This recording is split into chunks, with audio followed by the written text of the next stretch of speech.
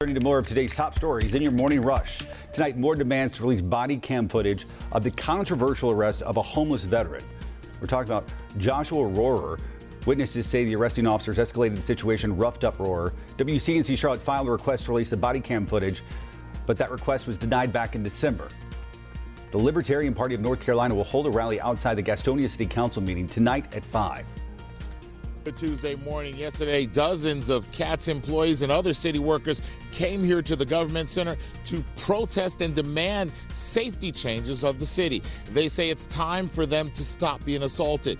Since 2017, some 57 assaults for CATS operators. They say this is far too many, including 2 shootings. One, the shooting death of Ethan Rivera. CATS operators said they told the city that they need those changes as soon as possible.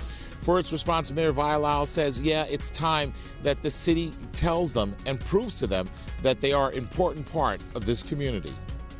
Former Panthers cornerback Captain Munnerlyn will appear in court this afternoon. According to North Carolina courts, Munnerlyn is facing 2 charges, assault on a female and felony assault by strangulation. According to TMZ Sports, the alleged assault happened back at the start of January. Lancaster County Council members have approved the first step to use millions in excess funds from the capital project's sales tax.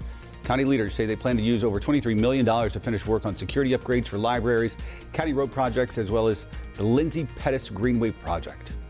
And that is it for your morning rush.